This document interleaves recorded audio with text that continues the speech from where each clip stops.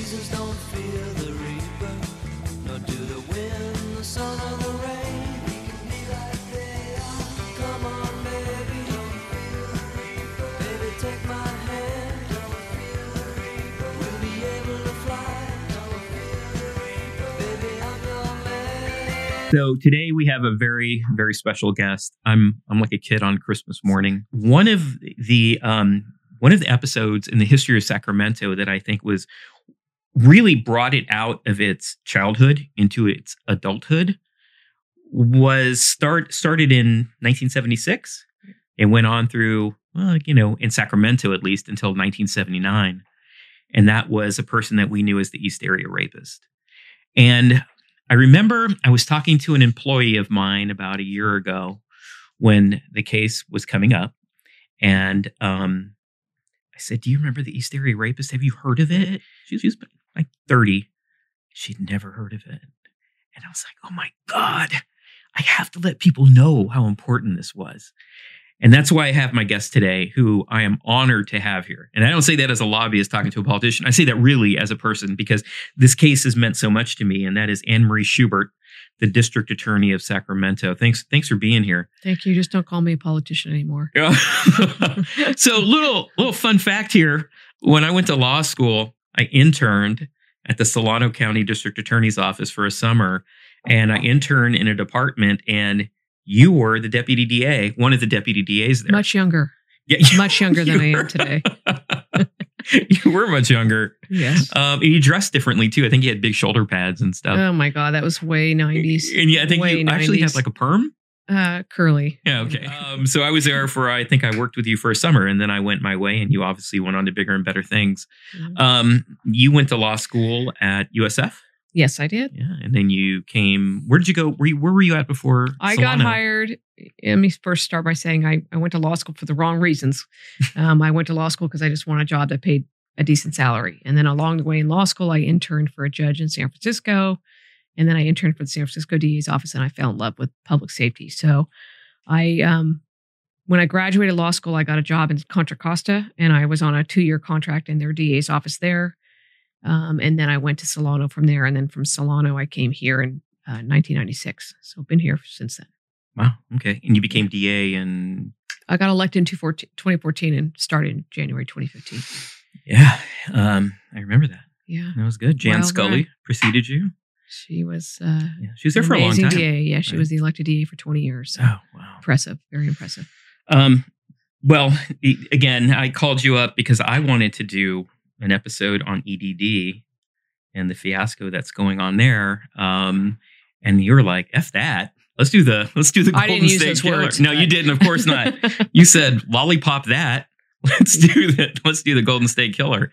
And I was like, oh my God, I would never have even thought to ask you. Honestly, I thought I would, you're much bigger than that. So thank you for being here. I want to take us back for those people who are listening that aren't from Sacramento, and even for those that are from Sacramento, but are probably under the age of 45 or 40. Sacramento was a very, very different place in the mid-70s. It was very different. And it's hard, as I was telling Katie, who worked with me, Katie, like, this was such a big deal. And one of the reasons it was such a big deal was because Sacramento was so different. Sacramento really was a very small town.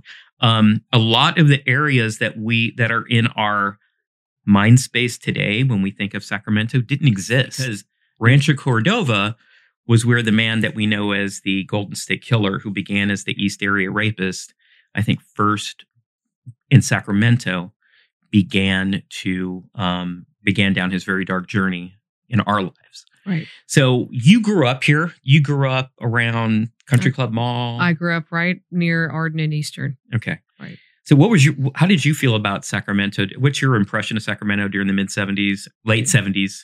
Cowtown. I would call it a cowtown. I mean, I come from a family of 7 kids. My parents were, my dad was a local doctor. My mom was a stay-at-home mom. And we went to school down off of Arden Way, all of my siblings and I, and we would ride our bikes. I mean, I still remember riding my bike I went to St. Ignatius and, ride to Dairy Queen after school. And, you felt the freedom that you could to kind of do whatever you wanted to. And so Sacramento, in my opinion, I mean, granted, I didn't even venture out much out of my neighborhood much.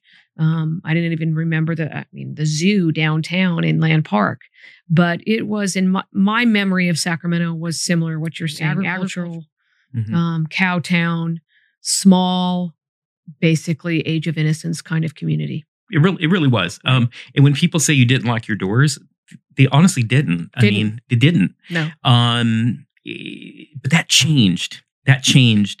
And it's kind of funny because we've talked before, and, this area has been a crossroads for some of the worst perpetrators of murder in the state.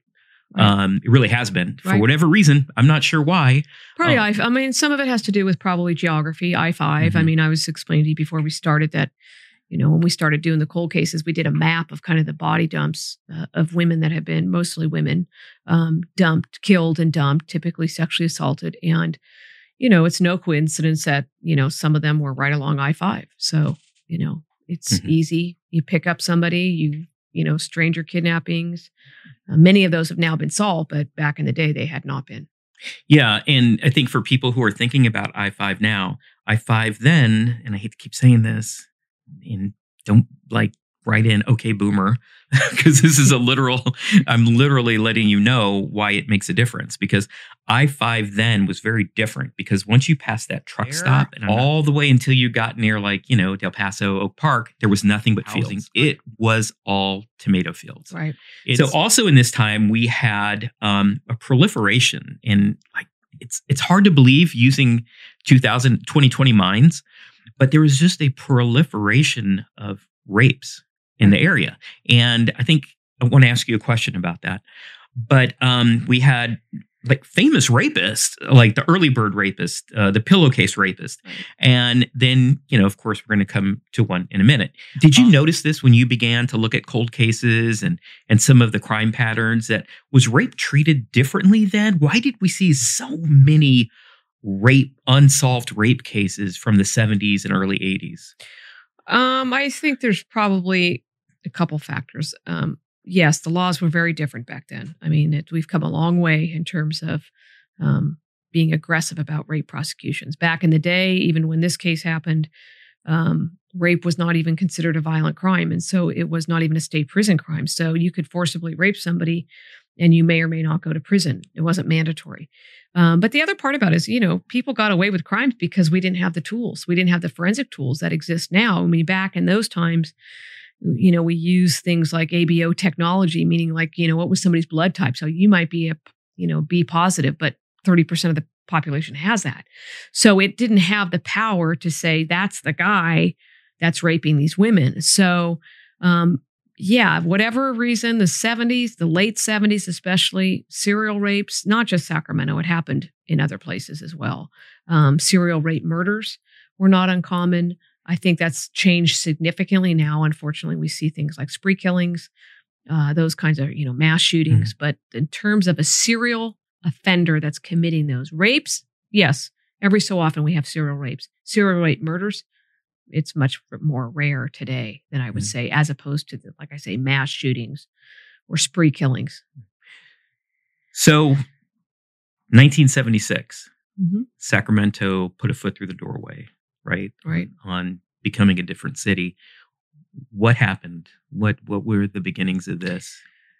Well, the beginnings for Sacramento started in June of 76 with the first sexual assault that we know of in June of 1976 out in what now is Rancho Cordova. And then from there, a series of them started to happen. I mean, and I would say this even today, stranger rapes are extremely rare. Somebody breaking into your home, holding you hostage for a series of, hours or whatever, forcibly raping you, tying up people is extremely rare. I mean, in my whole career of doing all these violent crimes, I've only had a handful of these. And that's good, but it's also just tells you how rare it is. So, what happens in Sacramento is that these start happening. And then the sheriff's department starts investigating them because they're obviously very serious. And then more and more start to happen. And then if you were to look at the list of them, it's like, once every other week, once Yes, every that's right. month, Mhm. sometimes twice a month. And then it's like, and the MO is so distinctive that law enforcement figured out fairly quickly, oh my goodness, this appears to be the same person. What was that MO?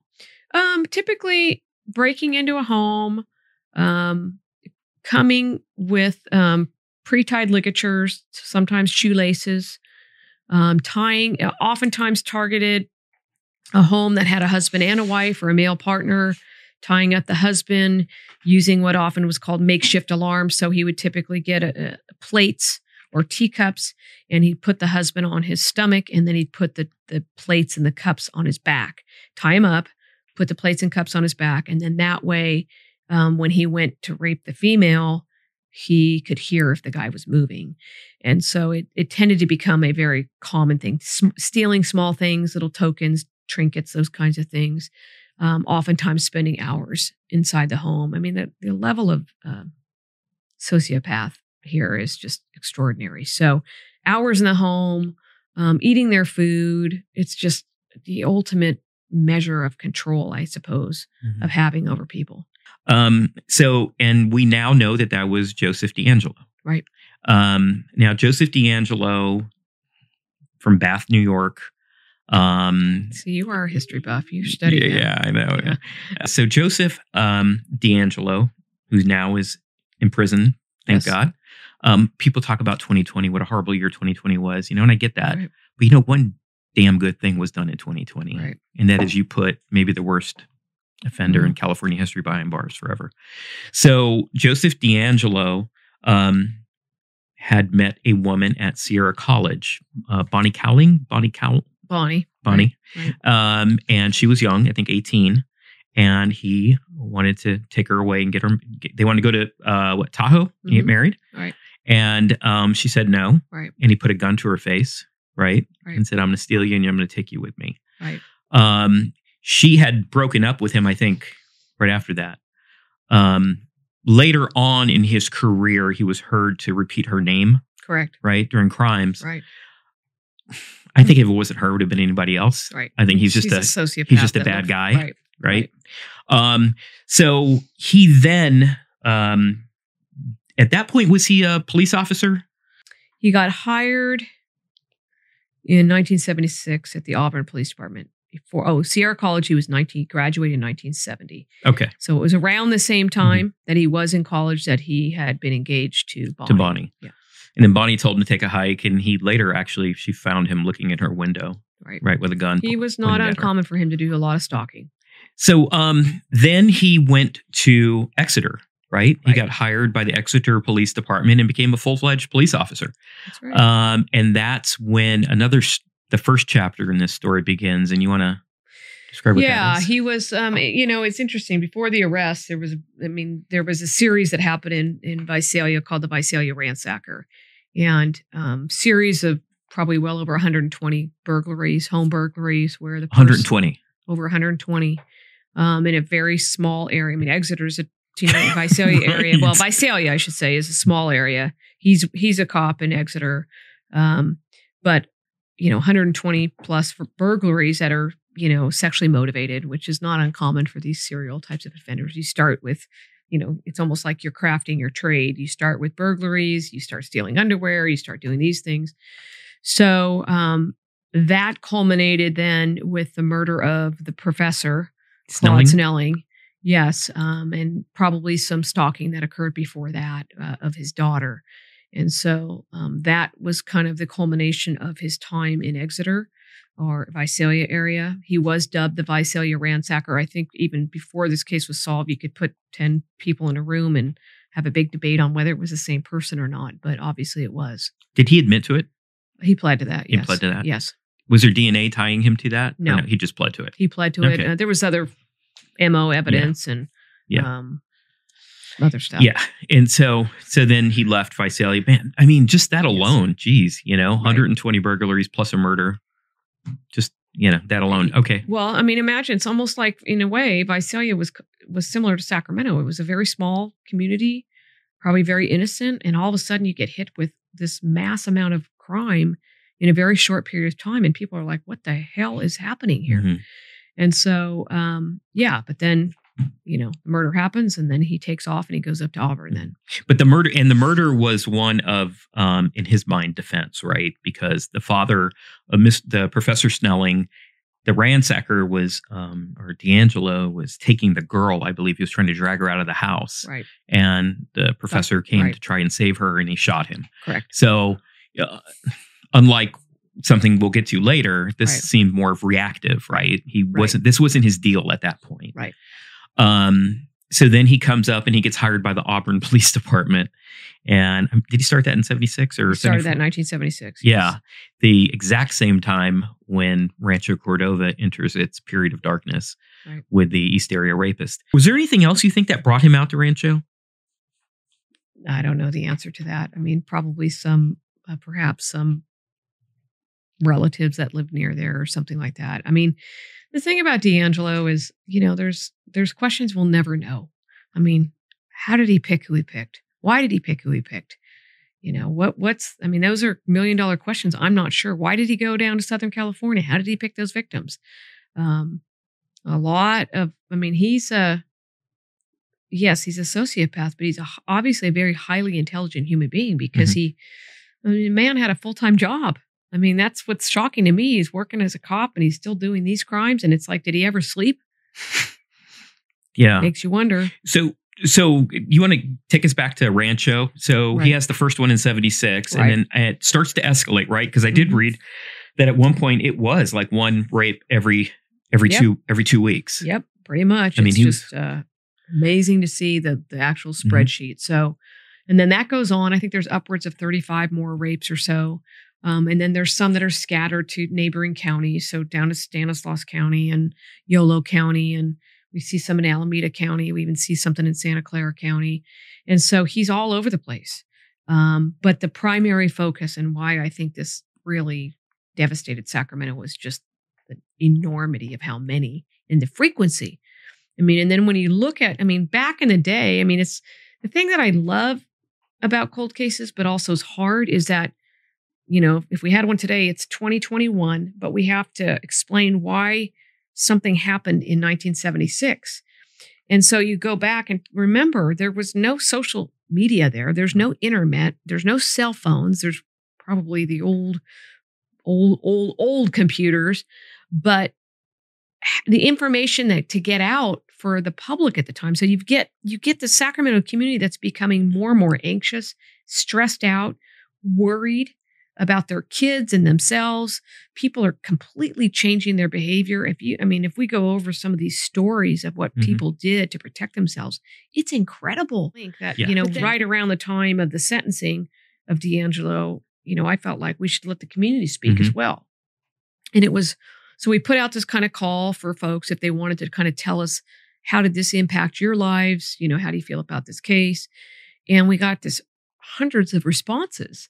And so we made a decision to kind of put it into an online book. But if you were to, it's in a way, it's riveting, but it's just heartbreaking of how it changed their lives, not just at that moment.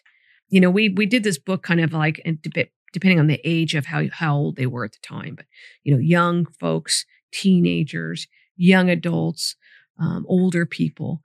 And there was some of the stories of what people did. There was one woman who, I think it was a woman that wrote in, they slept on the roof of their home. Yeah, that's what I was going to bring up. Slept on the roof of their home. That's right. There was a woman that loaded her children up into a car and they'd sleep outside her husband's employer because he worked a night shift. Many stories of people arming themselves with guns, obviously. And then we had people that accidentally shot their spouses or their husbands. Because of an accidental discharge or because they thought somebody was coming in. The community, and I think this is something that is foreign to people now, but the community actually had community meetings just on the East Area Rapist. And they would bring entire sections of there, and the sheriff's department, Carol Daly, Yes. most notably, would Right. give them, talks about, Right. well, here's what to look for. Here's what we're doing. But all over Sacramento, this was happening. All over. I Yeah. mean, I we have a lot of the footage from it, but I mean, I look at the footage. I think some of it might have been either Mira Loma High School. They had to have these large facilities to house so many people coming in that were so upset. So it's either Mira Loma or maybe Rio, like the gym. And first of all, they all dress nicer than they do now. But it's interesting to look at it. But people are just outraged. I mean, this gym is filled to capacity with anxiety of people like, what are you doing to protect us? And it just gives you a flavor of the fear that went on in this community Mhm. during that time frame. Yeah. If you watch those, if you Google it now and just pull up the East Area Rapist and community meetings, and you'll see them, and you'll just opening it up, and you realize what a different community it was Right. just by looking at it. And then Right. you look at all of the people jammed into these auditoriums to find out about what's happening. Because like you said, there was no social media. No, and what's interesting is one of the things that, because everybody wanted to help back then, right? Everybody Mhm. wanted to help find this man. And I think I remember either seeing somewhere, back in the day you had the CB radios. So the truckers Oh, would use right. CB radios. Yeah. And that's what they had roving patrols. So they had volunteer patrols that were going out, looking for a future victim to try to prevent a future victim. So they would have people that were volunteering all over the place, basically on patrol, like a neighborhood watch thing. But truckers were using their CB radios to communicate with each other. And in fact, if you try to follow the crimes of the Golden State Killer, it's like a pinata. When somebody first hits a pinata and you go, okay, butterscotch, Milky Way, right? The next one you go, butterscotch, almond joy, Milky Way. Right. But after, the fourth hit, you're like, oh, fuck it. There's just so much candy falling out of this thing. I can't even keep. And Yeah. unfortunately, he became like that. At one point I was trying to keep track, and it was almost impossible. The volume is it's staggering to the point that it's almost overloads your brain. That's it. It I mean, overloads your brain. I mean, when the sentencing happened in the summertime, we spent a week, the court spent a week allowing victims the opportunity to speak. And I, was there for the whole thing. And it became almost, it just became so overwhelming to listen to what these women and men went through and what they suffered. I mean, then you think they're coming back to something that happened 40 years ago. And they're still.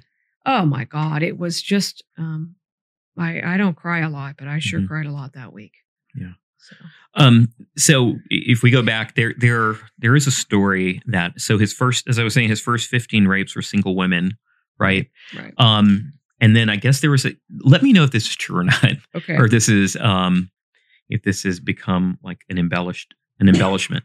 So, and then the word is that there was a community meeting, and someone stood up Yes. and said, he Won't happen to me. Won't happen to my wife. won't happen to my wife. Right. I won't let that happen to my Right. wife. And Right. this was in a community meeting. Right.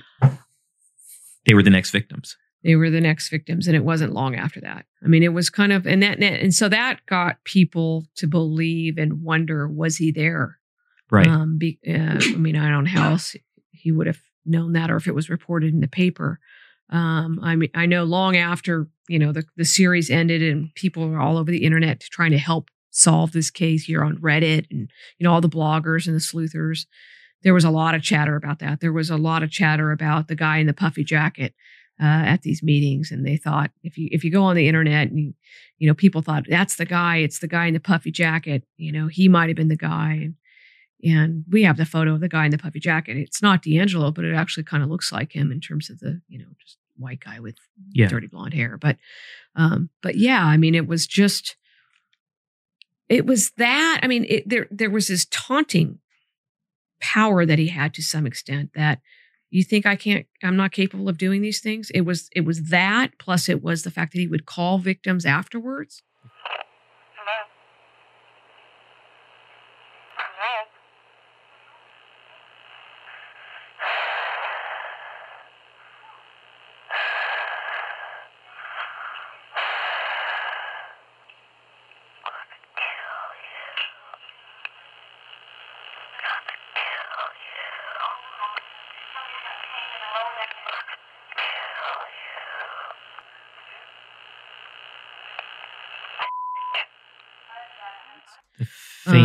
The famous I phone want to call. kill you. Yeah, I mean, even it's just really overwhelming, but it was just shows you the level of his depravity, really. I believe the sheriff kept it quiet in the beginning, didn't he? Might have been. I mean, Yeah. But I- you don't think I- that affected the case at all? no, I don't think it affected the case. I don't think that, I mean, it's, I mean, I don't second guess how they handled it at the beginning. I think that it, I could see why they would keep it quiet because they don't want too much information out there that could jeopardize an investigation. I mean, if they put too much information out, sometimes, I mean, even today's day, you put too much out, it could jeopardize things. So, Okay. and you also don't want to scare the bejesus out of the community if they think it's an isolated incident or, a small incident that they can control. Well, that's a good point. That's a point well taken. But one of the reasons I think that this started to really put this city and the county in a grip, grip them in fear, was because of the horrific nature of the crimes. Because we had all of these prolific rapists at that time. Again, for the reasons I stated, plus probably more reasons. But people were like, well, that's life. This is the world we live in. At that time, but the East Area rapists just captured our imagination in a bad way, right? In a bad way. In a bad way. And I think a lot of what I've looked back on it as is because of the way he did this. He took over homes. He As a stranger. As a stranger, he would watch their TV. Right. He would cook food in their kitchen while they were there listening to it, right? He would stay there, come back, right? That was new. And I mean, as far as I know, what are your thoughts on that? Well, it was new. Yes, new, but sometimes some of the serial rape cases that we see, and even still, can involve what we call high-risk victims. So there might be something about the lifestyle of the person. Maybe it's someone engaged in human trafficking or something like that. This was a broader sweeping where it's just somebody in their home sleeping. These are people that are just doing their daily lives. I'm not saying that any of it's okay with other rapes. It's just, I mean, they're all horrific. It's just this permeated so much of society that you're supposed to be safe in your home, and people weren't, and that's why behaviors changed. And, I remember we were living in Travis Air Force Base at the time, and we lived on an Air Force base, and we got dowels in our windows because of this. Right. We'd never done that before, but we put the little things in our windows, which, by the way, he figured out a way to get around. Yeah. The Maggiore family, husband and wife, he was a security policeman out at Mather, and his wife, and they were a young couple. Very young. I have jogged past the apartments, and they were out walking their dog. You want to walk us through what happened there? Walking their dog, just, I think it was the end of the evening, and they encountered D'Angelo. He was probably going to be breaking into a home because he came with some pre-tied shoelaces, and they get into an altercation, and he shoots Brian, he chases Katie down, and he basically executes him. He executed her in a backyard. Right. And then what happened to the dog? I don't, honestly. Yeah. You know what happened. Speaking of dogs, man, that guy did not like dogs. He hated dogs. He really did. He hated dogs because they interfered with his plan. I mean, that's the reality. I think this came out at the time of the sentencing or at some point when he's blew up a dog. I mean, he's a despicable person, and he hated dogs because they interfered with his efforts. So the Maggiores, I think, were his first murders in Sacramento. Correct. Right? First and last. Yeah. It's double. Right. And I think they probably saw something because he was the guy, I believe, was a MP out at Mather. Maybe they saw, like you said, they saw him. Maybe. I mean, we'll never maybe. know. I mean, the bottom line is he had to eliminate him. Yeah. That was bad. It's terrible. It's wonderful people. And then, so his crimes continue. But then in 1979, something happens in Auburn. He gets busted for shoplifting. I think he shoplifted maybe in Citrus Heights, but he gets caught shoplifting dog repellent and a hammer. And so he gets fired. And that. He didn't fight it, right? He was just like, I'm out. I think he he might have had what we call a Skelly hearing, which is a hearing on. Mhm. I think he might have had that where you challenge it, but I think he hated his chief of police because of all that, and even the chief of police at the time had said that he was acting very strange. But yeah, he gets fired in 1979 in August. And that is when his spree in Sacramento stops, or did it stop there? It ended around then, and then that's when he goes down to starts going to Southern California. He gets convicted on the shoplifting in October of 79. And then the first Southern California incident is in December. And so he moves down south. Why? Well- and so this is one of the biggest questions I have in this case. And one of the things I really wanted to talk to you about is why? And Why how? Southern California? And how? Like, how did, because he had a full-time job, right?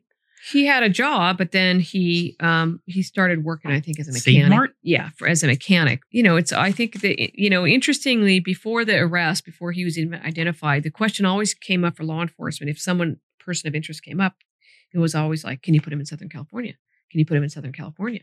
Because that was always the number one question. Because if you can't tie him to Southern California, where are you going from here?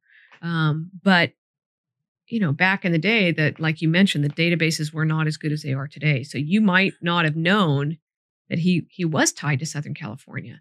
You couldn't necessarily tell from databases, but now going back in time, we can say, I think his mother lived down there or something of that nature, but there were ties to Southern California. So there were ties. There were ties, not a huge, not huge amount, like he lived down there for a long period of time. Yeah, he did live down there for a period of time, but not like, I still haven't figured out, why did he go to Santa Barbara? Why did he go to Ventura? Why didn't he go to LA? The head scratcher for me is you got Los Angeles County, millions of people. We haven't found a single murder case in Los Angeles County. Right. He went to Goleta. And it's right there. It's right there in the, next door to Orange County. And so I don't know the answer to that. Not sure we'll ever know. Can you walk us through what happened when he became the original Night Stalker? This is when he went to Southern California. And because Right. I think his MO changed too. Well, a it bit. became, his MO changed in the sense that he became more and more violent. Right. He started not just raping people, but killing people. So, his first known case that we believe that happened in Southern California was in October of 79. That was in Santa Barbara County. And then in December of 79 was the double homicide of Dr. Offerman and his girlfriend, who was, I think, a psychologist, Deborah Manning. They're found shot to death in Santa Barbara. Bindings are found. They've been bound. Obviously a sexual assault. And he liked to take bicycles a lot of times. Right. So that's, when you look at the timelines, the frequency becomes like, oh my God. So this double happens December 30th of 1979. And then the next double is March 13th of 1980. That's the Smiths in Ventura County. So that's only a couple months. That's extraordinary. And then you look at the level of the violence that continues, that the Escalation. Charlene and Lyman Smith are just horribly, brutally killed. Obviously, Was that with she's- logs? yes, a Yeah. log from a wood pile is Mhm. taken, and he bludgeons them to death. And so that's March. Then you take a couple months off, I guess. And then a few months later in August is the murder of Keith Harrington and his wife, Patrice. Keith is in med school. Patrice is a pediatric. Laguna Niguel?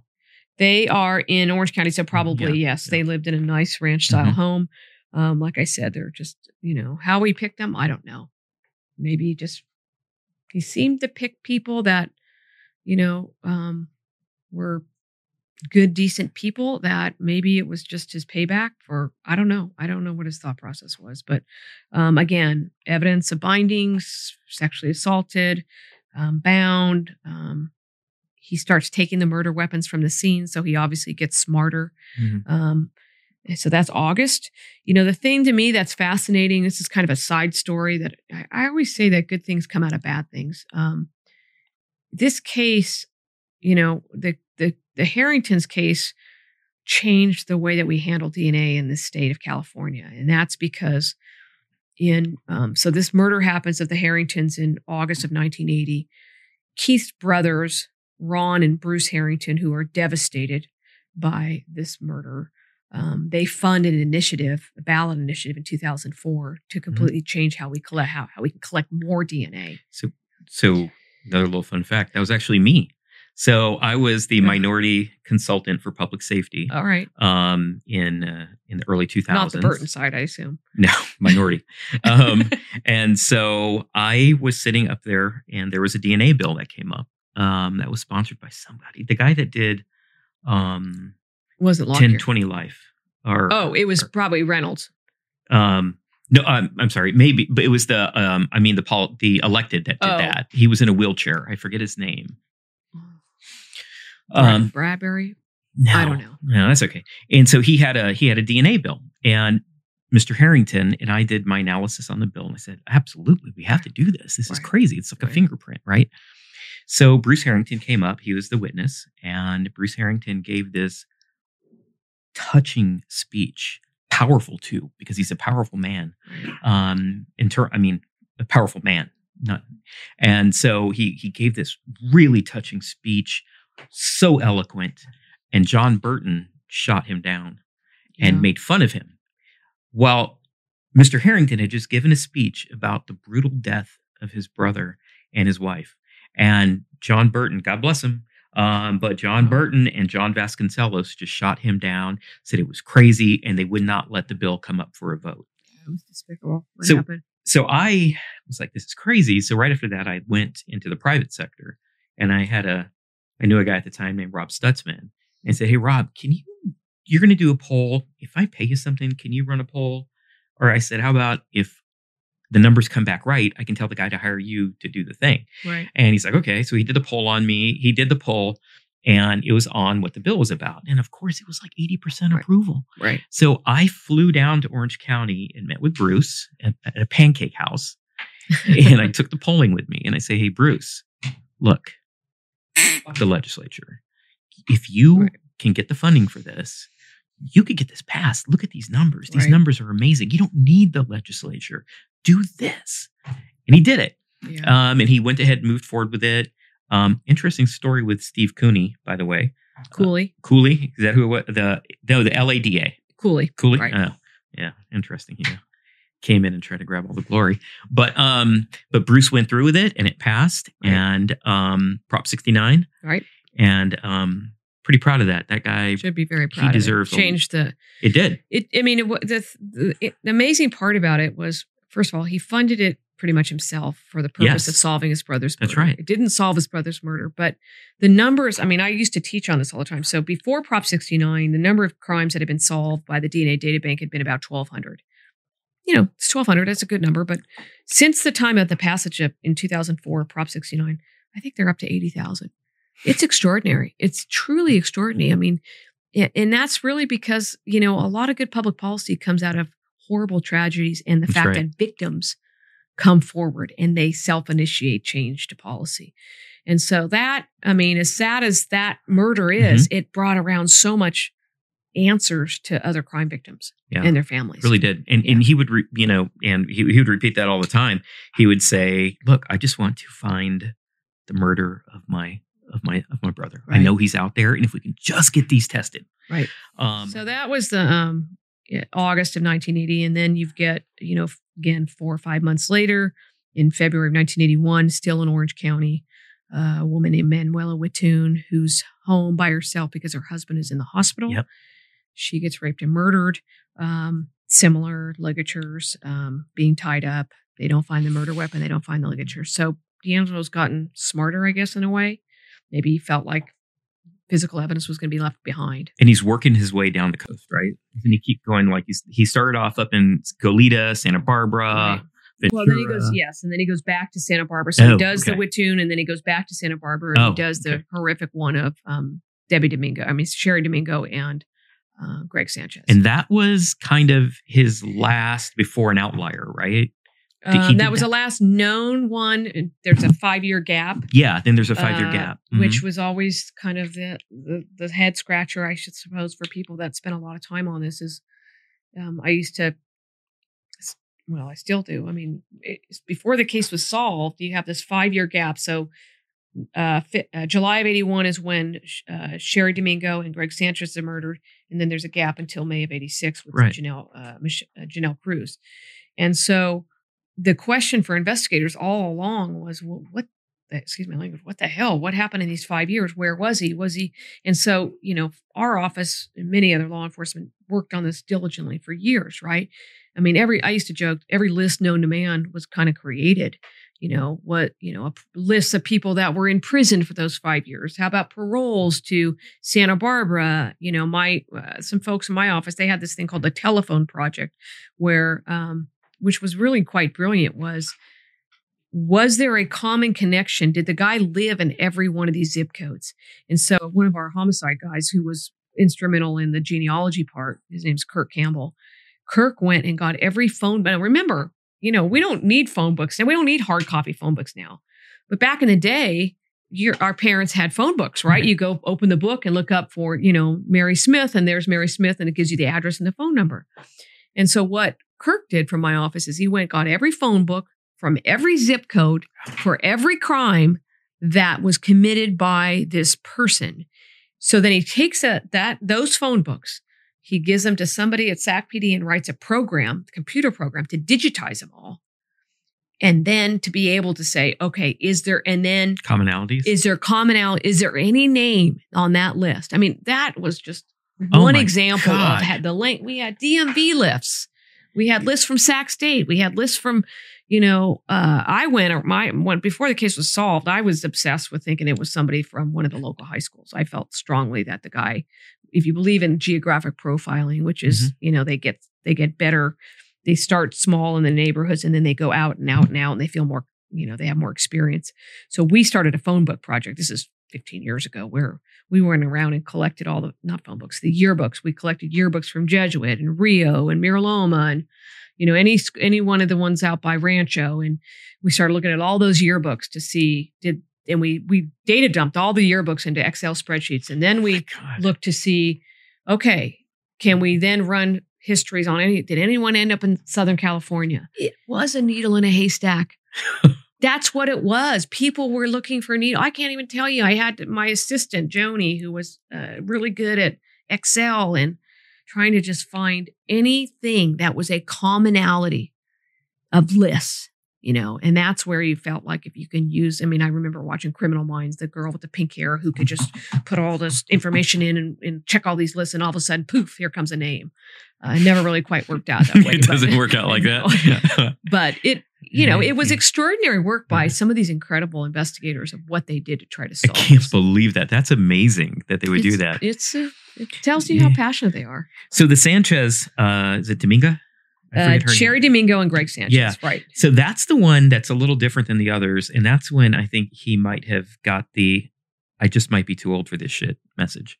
I think he had I yeah. think there was the evidence of a clear struggle. Yeah. And Right. from what I've read, Sanchez was no little guy. He was Right. like 6'3". Strong. And Right. unfortunately, D'Angelo had a gun. Right. And shot him, I think, in the jaw, went out his head.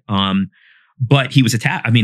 There was evidence of a struggle that they fought. And I think from what I've read, and you tell me, but people said that might have made him think, okay, maybe this is getting too close. Maybe I'm losing it a little bit. Do you find that? I think the investigators that spent, there's a number of them that worked years on this, Paul Holes, Larry Poole, Ken Clark from our local sheriff's department, they worked on this. And I think if you really were to talk about them, what do you think about it? I know Paul will tell you he thinks that it was a really big struggle and that may have scared the, the crap out of D'Angelo to the point. Maybe that's what caused him to stop for 5 years. I don't know. There's a lot of theories. Timing of having children and things like that may have also played a factor. And then we have that final out of nowhere, case in 1986 of Miss Cruz. Right. Very unfortunate. That was a horrible one too. They're all horrible. but- Yeah, I say there's a lot of unanswered questions. People say, "Well, do you think you have them all? Do you know all of these murders?" That's one of my questions for you. I don't know if we'll ever know. I think we know what we know, and I think law enforcement in the state has come very far of getting their cases, the cold cases that have DNA. If you have clear evidence of a sexual assault, like a rape murder, I think law enforcement has come very far, especially if it's a stranger rape murder. I remember before the case was solved, I kept wondering what Why is there nothing in LA County? And I went around to the homicide lieutenants of those agencies, LASO, LAPD, and I asked them, do you have any cases where an intruder was shot? Because I thought, well, maybe the guy got shot. How would we know? There's no there's no database to say, okay, well, this guy got shot. He was an intruder in a home and the homeowner killed him. That's what I started wondering. Well, maybe somebody shot him and he's been in the morgue for, 35 years. LA County didn't have anything. So that's still, I don't know. I know what we know.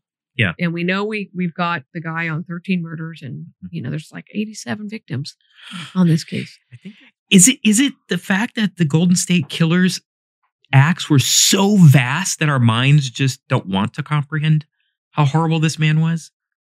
I think it's, it's like you talking to your employee, Katie. It's, if you didn't live through it, it's hard to explain to people. You can read it all and just be like, oh my God.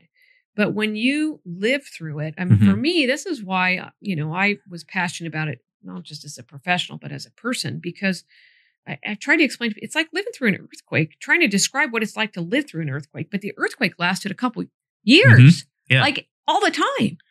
And so I think, there's, I don't think we've ever seen anything like this in California. I don't think that the breadth of it, the magnitude. Yes, you've got serial killers, you've got BTK and Bundy and all those people, but the volume of victims is enormous. And I think now that we know who he is, this former police officer, it just adds this despicable element to it that someone that was hired to protect the community, right, destroyed it.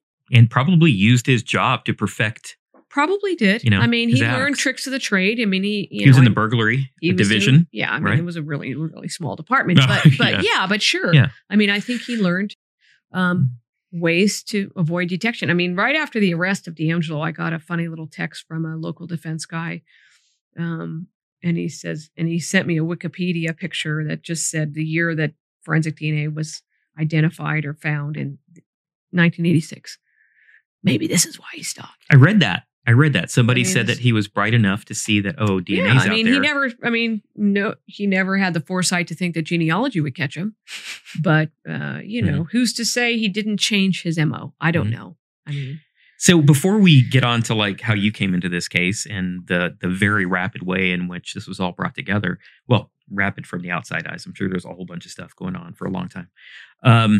Right in the middle of the DeAngelo, of the East Area rapist, right? Here you go.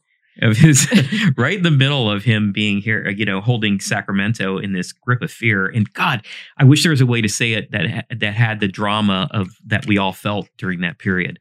I wish there was some way we could portray it better, but it was just, you had to be here. Like you said, you had to be here to understand it. But right in the middle, we had Richard Trenton Chase. Oh, right. The Sacramento vampire killer. Right. And that was in December 77 to January 78. He only was 1 month active. He was only active for 1 month that we know of. Killed 6 people in the most horrific of manners. Right. Most horrific. So Sacramento was just like, what the hell? Right. What the hell is happening? Do you remember that period there? I remember it now. I think the thing that, I was 12 when DeAngelo starts his reign of terror. So I was, 15 or 16 when Richard Trenton Chase, he was a severely, severely mentally ill person. Right. Deranged, really, what he did to those. But as a kid growing up, I would say my focus was more about the East Area rapists because that was somebody that was coming into homes. And, it was for me and my family, it was it wasn't a matter of if it was going to happen again. It was just when. When. That's right. Right. So when did you come into this case? I came to Sacramento in 1996. And when I came from Solano County DA's office where, apparently I didn't speak to you enough as an intern, but I was only in my 30s. And I came and I had done my first DNA case in Solano. It was a big deal. It's similar thing, stranger rape, kidnapping of a teenage kid. And I started to become proficient at DNA cases and I started teaching classes and I started teaching cold cases. And so then in probably late 1999, after I had started teaching cold cases for DOJ, I went to then Jan Scully, the DA, and I said, hey, I think we should start a cold case unit. And I think we should try to solve the East Area Rapist. And that was about, like I said, late 1999. Because There was no cold case unit before that? no, cold case units for really didn't come into play until around then because of DNA DNA. wasn't really DNA Yeah. became more prevalent in the late 90s, and it was Right. actually an older technology and it required a lot more DNA. But Mhm. my point is, I went to Jan, our chief deputy at the time, and I said, I think we should start a cold case unit, and I think we should try to solve the East Area Rapist. And it was really for no other reason than I felt strongly that the community needed to know. I wasn't even sure at the time if we could prosecute if we figured it out because of statute of limitations issues and things like that. So Jan said, yeah, absolutely. And we had a lot of other cases. We went around to all the local detectives, homicide detectives, retired detectives, and said, okay, other than the East Area Rapist, give us the list of unsolveds that you think could benefit from DNA evidence. And I could spend another week here talking about those cases because they're extraordinary. I mean, they're fascinating. But we had, and I don't want to, undersell this, but, once we came up with a list, so we have the East Area Rapist as kind of, one of the Mhm. main components. But once we got the list, I mean, I'll just a side story is, I went to SAC PD detectives and there was a retired guy, now he's retired, but longtime homicide. He worked with Cabrera and all that stuff. Guy named Dick Woods. I love Dick Woods, longtime homicide guy. And he says, Eva Chu, you guys got to solve Eva Chu. And Eva Chu was a 7-month pregnant woman that worked right here at a state building, and she parked her car at a garage that's now the EPA building. So in April of 79, she leaves her employer to go to her 7-month checkup at 3:00 in the afternoon, walks out to the parking garage, and she's abducted, kidnapped in the middle of the day. And her car is then found right over here on the WX, right along the where unfortunately all the homeless are now, but basically we're over there. Her car's found. And so it's a huge story. I remember seeing Mike Boyd, Channel 3 on the news. It was a huge, huge story because she's a stranger kidnapping. Mhm. Can't find this woman. She's Middle of 7 the months day. pregnant, middle of the day. 2 days later or so, her body's found over off of Longview Drive. She's been raped. She's been strangled to death. Her baby is dead. Horrible case. Horrible, horrible case. And so that was one of the first cases that we looked at. And I remember going to SAC PD with the detective and go up to the property clerk and said, can we take a look at this evidence? She brings it out. We look in the bag. There's her underwear that had been taken from her body. So we send it all to our crime lab and, we figure out who it is, a guy in prison that we put in prison from Sacramento County. And I remember going up, these are all side stories, but I went up with the DA investigator that was assigned to the case. The guy was in prison in Susanville. And I went because I wanted to see the interview and watch the interview. And so I wasn't there as the DA. I was kind of there as just the assistant. And so we're sitting like you and I are. So the detective, me, and the suspect sitting 3 feet from us. And he's in prison right now for attempted murder for somebody else. And so at one point, the detective starts just kind of asking background Is questions. Woods? It wasn't Woods. It was a guy No. from my office named Derek Greenwood, very good investigator. And so Derek, the investigator, starts asking him, where do you live? Where were you living at the time? And blah, blah, blah. And then he said he has a picture of the victim. And he just puts the picture in front of this guy. His name is Joseph Aguayo. And he says, is there some reason that we would find your semen in the body of a dead pregnant lady? And I'm sitting here and I can see under the table, his leg starts to shake. And the guy just sits there and he goes, no, can't think of a reason, but I don't want to talk to you anymore. And I'm like, it's over, buddy. So he was prosecuted. He's on death row now. Oh, all right. But the thing that to me of what gets me on these cases is just, I remember going with Detective Woods to talk to Eva's husband, who, again, this is 25 years after the murder. And he just sobbed and said it was his fault because he was supposed to take her to the doctor that day. And just, this is the thing about cold cases. I mean, any crime, it affects victims.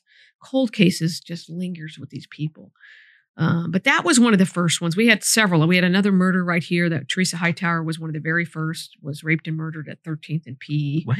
Um, 13th and P? 13th and P is this apartment complex. A guy named Ron Porter.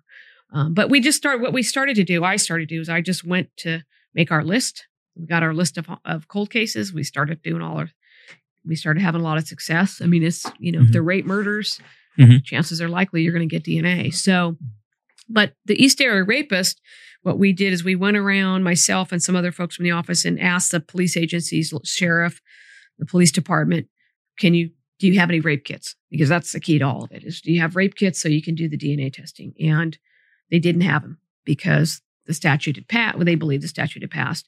And so they had destroyed. So it was in that vein that I knew the guy had gone on to the Bay Area. And so I pick up the phone one day and I cold call the Contra Costa Crime Lab. And I said, hey, I'm a DA in Sacramento. I'm trying to figure out if you have any rape kits on this case, the East Area Rapist.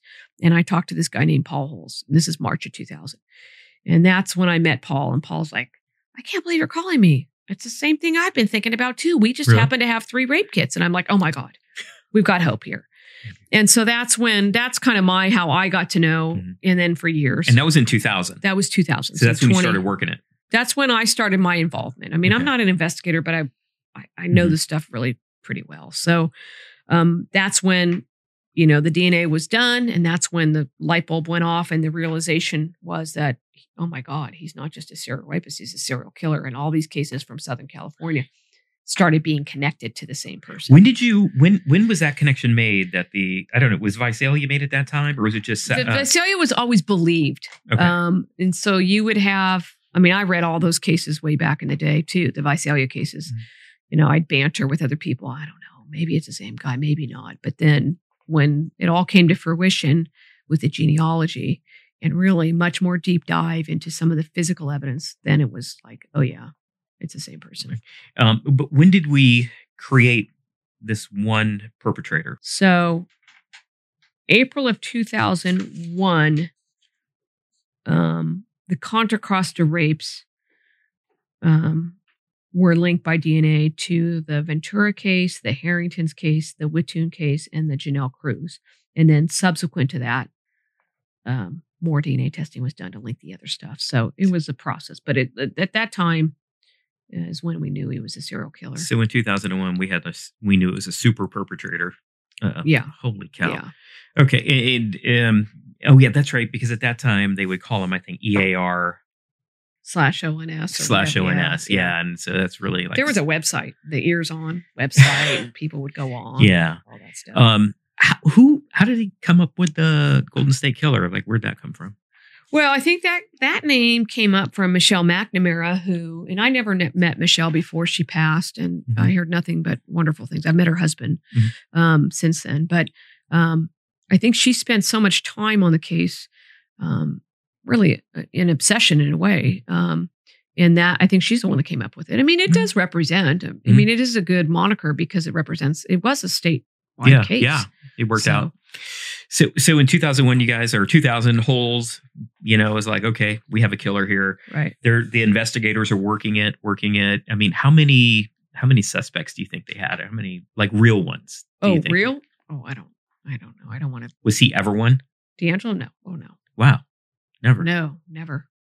God. Never. I mean, he wouldn't, I'm just telling you, without genealogy, he would never have been caught, ever. Just like many of the other cases that have been solved now. He was that clean in what he did. He's like I said, he's living right amongst us. That is amazing. In a little, like a little 1970s home in Citrus Heights, man. Yeah. You would never understand. But he knew, because he had to be reading the paper. So he knew that he was now being connected to all this stuff, even if it wasn't him, right? He knew. Oh, I suspect he knew that. That the case has been linked. I mean, he was smart enough to do all that kind of stuff. Yeah. I don't think he had any clue that there was this new thing. Yeah, he didn't know about that. Right.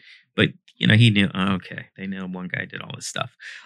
So what was the breaking? How did this start to break in the way that we were able to get it to D'Angelo? Well, so in 2016, in June, to commemorate the 40th anniversary of the Rancho first rape, the sheriff's department partners with the FBI and local law enforcement and law enforcement from other communities that are involved, and says, listen, we're going to do a press conference.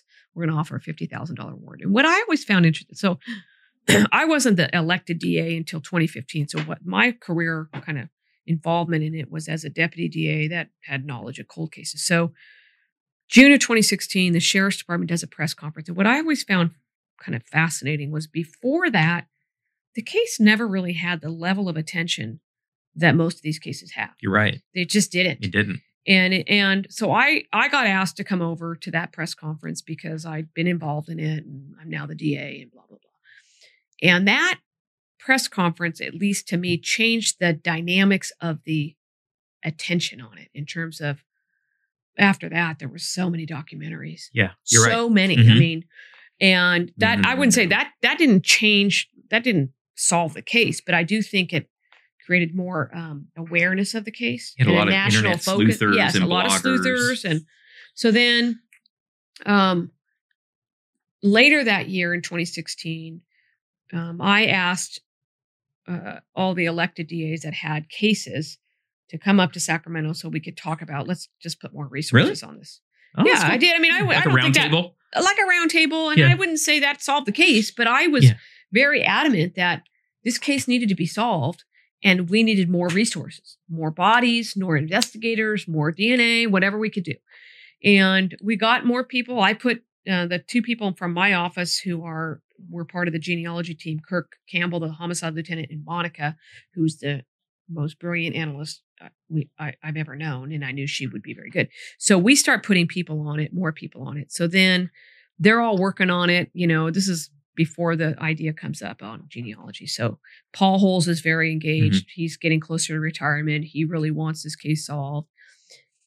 Kirk and Monica from my office, people from Southern California, DAs from Southern California are involved.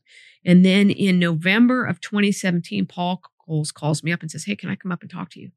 I have an idea. I'm like, oh, yeah, sure.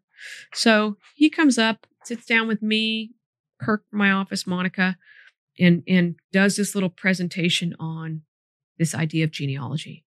And at the risk of sounding kind of cocky, I don't want to sound cocky, but I understand DNA, forensic DNA. I've done it enough. I did it enough over my career that I understand it. This was like over my head the first time he said it. I'm like, I don't even get this stuff. Whatever the hell this tree building is.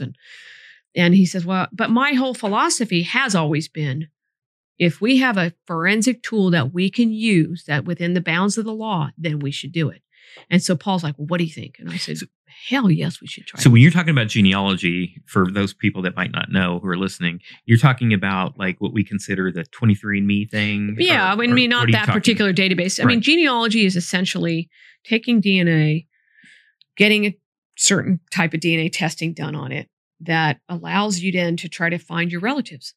And it's, you know, I haven't done it myself, but basically if I swab my mouth, I go upload it to, say, Family Tree DNA, and then it allows you to then start figuring out who are your distant relatives. And you then build family trees, which is kind of what I call it, the marriage between law enforcement and science, because you got to build the trees to get to D'Angelo or whoever else it is. And so it's no different than, say, somebody that was adopted trying to figure out who their biological parents are. They're just trying to put all the pieces in the tree. And sometimes you got to go way up to like the 1800s to figure out how you get back down the tree to figure out who it is. So you used essentially a commercial database. Used right? a commercial database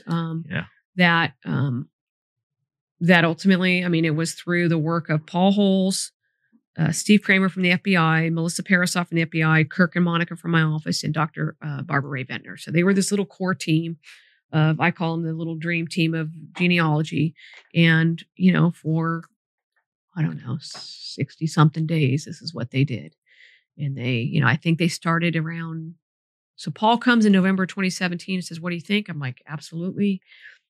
Got the DNA, had to send it out to a laboratory to get it tested. And then they started, I think, somewhere around February 2018 of building the trees.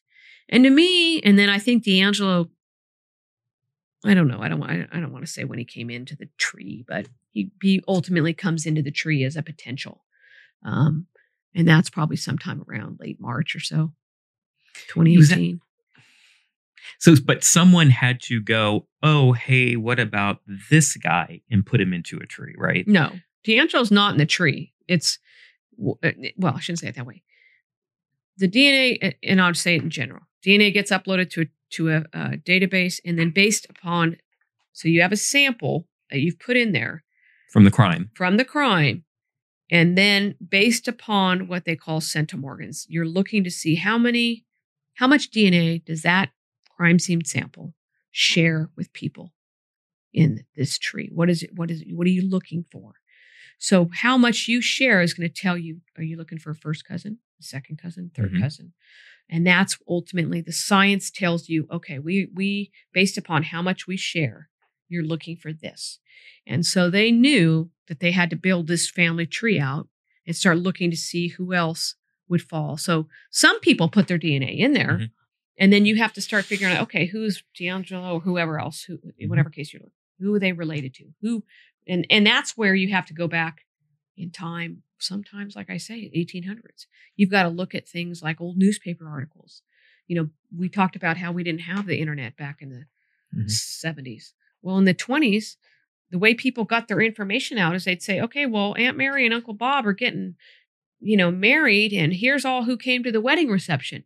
So you start being able to fill in, Cousin Jane, this. So you get that information because of things like articles Mhm. or grave sites or, My God. I mean, I remember somebody telling me, I don't remember who it was, a journalist. Well, it's called newspapers.com. So if you signed up for newspapers.com, you could probably figure out what you did in seventh grade. If somebody ever said, I had a journalist say, I heard you did you were in a tennis tournament in seventh grade at St. Ignatius. I go, oh my God, that's way too much information out there on the internet. yeah, But right. that's the thing. Like, that's how they Yeah. figured out D'Angelo. So just, background on it, keep in mind, this is all happening, that this stuff with D'Angelo at the same time, this civil unrest is happening in front of the DA's office in Sacramento. Oh my God. And a lot of stress was happening. And so at one point I went into Monica's office. Monica is brilliant. And she's trying to work on, they've never done this before. They never built family trees, but they're smart enough to do analytics. And so I kept going into her office every other day. And I'm like, what's happening? Where are you at? How's it going? Can we just solve this darn thing? And then she said at one point, well, there is this one person. He's kind of interesting, but he's a little older. So I don't know. I don't really know. Come back to me in a couple days. You remember the conversation? Oh, vivid. It's like, when Elvis died. It's Yeah, like, yeah. So I'm like, then she goes, come ask me a couple days. I said, okay. So I go back in a day or two, and she's only, 20 feet from my office. And I said, what's going on? Anything new? And she's like, and I asked her one point before this, I said, is this going to work? And she's like, it's the greatest hope we have. I said, okay. So then I went in a few days later and I said, what's happening? And she says, well, I found these police reports. He got arrested for a petty theft. And then I said, for what? And she tells me, to me, I'm like, it's over. I mean, I knew, because here he is. Most cops that had been working on this Mhm. felt that he was military or law enforcement. Mhm. And then he's stealing a hammer and dog repellent. And then you started to, and then I go, and then basically once he comes into the tree, then we go to the sheriff's department, Kenny Clark, his sergeant, and said, you guys got to follow him around. You got to get his DNA. And it was another, probably my chief Mhm. deputy, Steve Grippy's like, oh, here we go again. Just another person they think might've done it. And it was Mhm. always, everybody had ideas and all legitimate, well-intentioned. And so that's when they follow him around. And, In Paul Holes, the day before he's supposed to retire, right? Is that true? That's what he says. That's I'm what he sure that's says, true. yeah. I'm sure it's true. Yes. The day before he's supposed to retire, he pulls up to Yeah. D'Angelo's. I mean, home. I think we all kind of figured this is a moment in time we're not forgetting here. God, that's an amazing story. Yeah. Yeah. I mean, for me, what I'm not going to forget is so Kenny Clark basically, surveils him, gets the sample, abandoned sample, from the Hobby Lobby, I think it was, and we get it to the crime lab, and we get this call, and I'm like, holy moly. And I'm like, well, we're doing another sample. I want to do a secondary sample. So then he surveils them again. We get another, they do a whole orchestrated thing. And we get the second surreptitious sample, and we deliver to our crime lab. This is a Friday morning. It gets delivered to the crime lab. And so, we tell the crime lab, you need to finish this today. So that particular day, it's April 20th. It's a Friday. I have to go to a fundraising dinner for Cristo Rey High School, which is a great school. And so I tell the chief deputy, Steve Grippy, I said, I don't care what time it is. You better call me. Right. And he's like, okay, I'll call you. So I'm standing at Cristo Rey over at Red Lion, I think it was, over there by Arden Fair. And I see the call. I'm standing in the cocktail reception time. And I'm like, oh. So I go outside and he's like, are you sitting down? And I probably dropped a few F-bombs and I said, you better not be messing with me. And he goes, it matches, it's him. I'm like, oh my God. I was like one of those things. I'm like, you better. And I drilled him on exactly what it meant. Tell me this and tell me that. And he's like, I don't know. They're shaking at the crime lab. It's him. I'm like, shaking? Shaking. Oh, so that's awesome. That was kind of, it's like a moment that you're not going to forget. And then they showed up at his house. And what did he say? I have a roast in the oven or something? And when he says that, I'm not saying that. I don't care. So that's such a great story, man. I can imagine. Extraordinary. I mean, I think about it in this sense that, for 40 years, so many people have dedicated their lives to try to, you got these victims that have waited, and then you've got investigators, and then all of a sudden, in a matter of just a few short days months really, just, from February till April, you have really this new technology. It's like, oh my God. It just happened to me. In my eyes, it happened so fast. Yeah. Just boom, boom, boom, boom, boom. And he was gone. And you're like, it can't be. It's the goal. Yeah. I had bets with family members and, I have 2 kids and one of them was, I knew I kind of set my kids up, but I said, what do you think? You think we're ever going to solve it? And my one son says, no way, never going to get solved. If you ever solve that case, I'll mow the lawn for a month. And my other kid says, yeah, I think you'll solve it. So it was a good thing. And everyone over 45 is like, my God, finally, all of us who, lived through it. Right. Like amazing. Right. But then we had, like the 30-year-olds who were like, interesting. Okay, next. But it was such a moving moment when that happened for me because I never thought I would see the day. Well, it's a chapter that needed to be finished, and for these families, the devastation. I hope to hell we never see it again. Never see anything like this again. So you did a great job in the prosecution, and he pled. Yeah. And he's great team. I mean, this is a extraordinary historic prosecution team from all the counties. You've got Santa Barbara, you've got Tulare, you've got Ventura, Orange, Contra Costa. I mean, Sacramento. It was the people that were assigned to be the prosecutors, unbelievable talent, and the investigators, obviously. Yeah, advocates helped. I mean, so much. Analysts, everybody. Yeah. I just couldn't believe in your. I watched a lot of your statements. They were pretty amazing, and for them. You brought something up because when people saw him wheeled into the court the first time, and he looked like an invalid, he looked like, he had Lou Gehrig's disease. Nothing against people who have it, but, he was like catatonic. Yeah. And then you did a brilliant thing in your close, and you showed film or video of him in his cell. He's not a feeble old man, as he portrayed himself to be on June 29.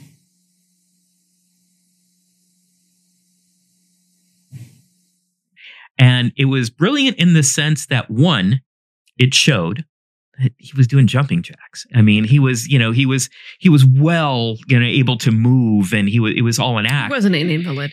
He was not an invalid. But the second thing you did, which really brought it home for me as a final chapter, was he had a habit of when he would take over these people's lives for that day or that night, he would put the TV on a channel. At those days, younger don't know what this is, but you would have channels and you just had static on them, right? Like here it'd be like, I don't know, channel whatever, 11, right? There was no channel 11 or 12. Right. And then he would put a towel over it.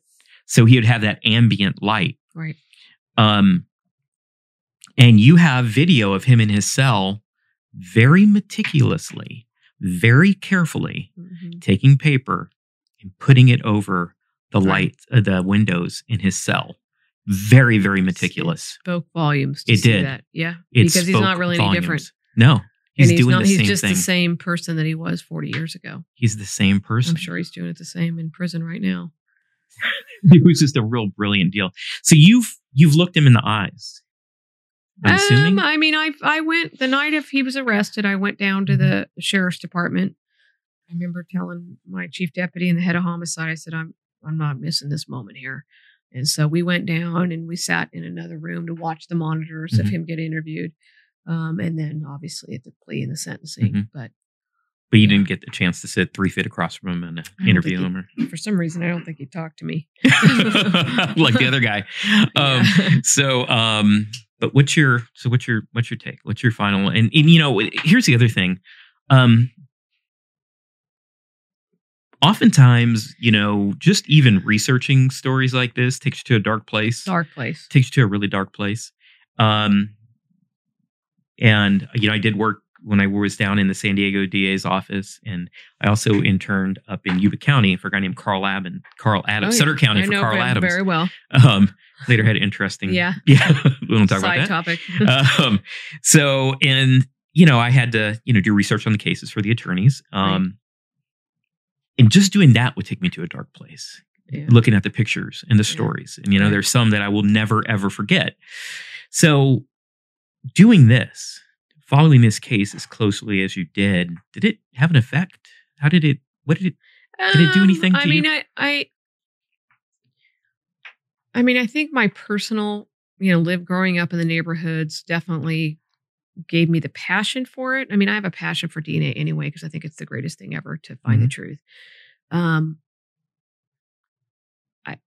It's very different to read police reports and yes, you look at crime scene pictures and yes, you can see the depravity. But I think for me, the kind of moment that I realized just the magnitude of the devastation this person wreaked was sitting through the week of sentencing, because these people that Mhm. told, I went back to my office and actually wrote down what some of these people said, because it destroyed generations. It really destroyed generations. And I wouldn't say it's it's a dark place to go to, but I guess for me, why we do this job, why prosecutors do this job in law enforcement, is to try to find some light in all that darkness. And it's probably one of my proudest moments as a It should DA. be, yeah. It's one of my proudest moments. I mean, there's many moments that I've been lucky to have, but to get Christmas cards from these people and just saying, 2020 wasn't so bad. All right. That's Right. Right. That's what I tell people. No, the Golden State Killer. Yeah. I was mean, one of my advice. I sent out an email. There was a case I helped on, Thunder Valley Casino, a young woman that was I remember that case. Christy Wilson, Mm-hmm. and her mom put a thing on Facebook saying, it's all about perspective. I found my daughter's bones in 2020. It's been Mhm. 15 years. So some of it is perspective, but this is a chapter a very horrific chapter that needed to be closed. And so I just, I hope it gives people hope. Genealogy is changing the way we solve crime. And we're not going to solve all crime, but I definitely think we have an opportunity to solve much more. Well, it has honestly been an honor to sit here Honor, with that's a you. big Yeah, word. Yeah, especially for me. Oh, And I don't give whatever. compliments. The intern from The 1995. The intern who had to sit at a different table. Big time in me. Thank you so much for so much time. Thank you for having me. I appreciate it. This was very really much. awesome. And thank you. Yep. All right. Come back, talk about EDD or whatever else. All right. Bye-bye. Hey, if you like what you hear, like and subscribe. It really means a lot, and we would love to have you coming back every week. Thank you.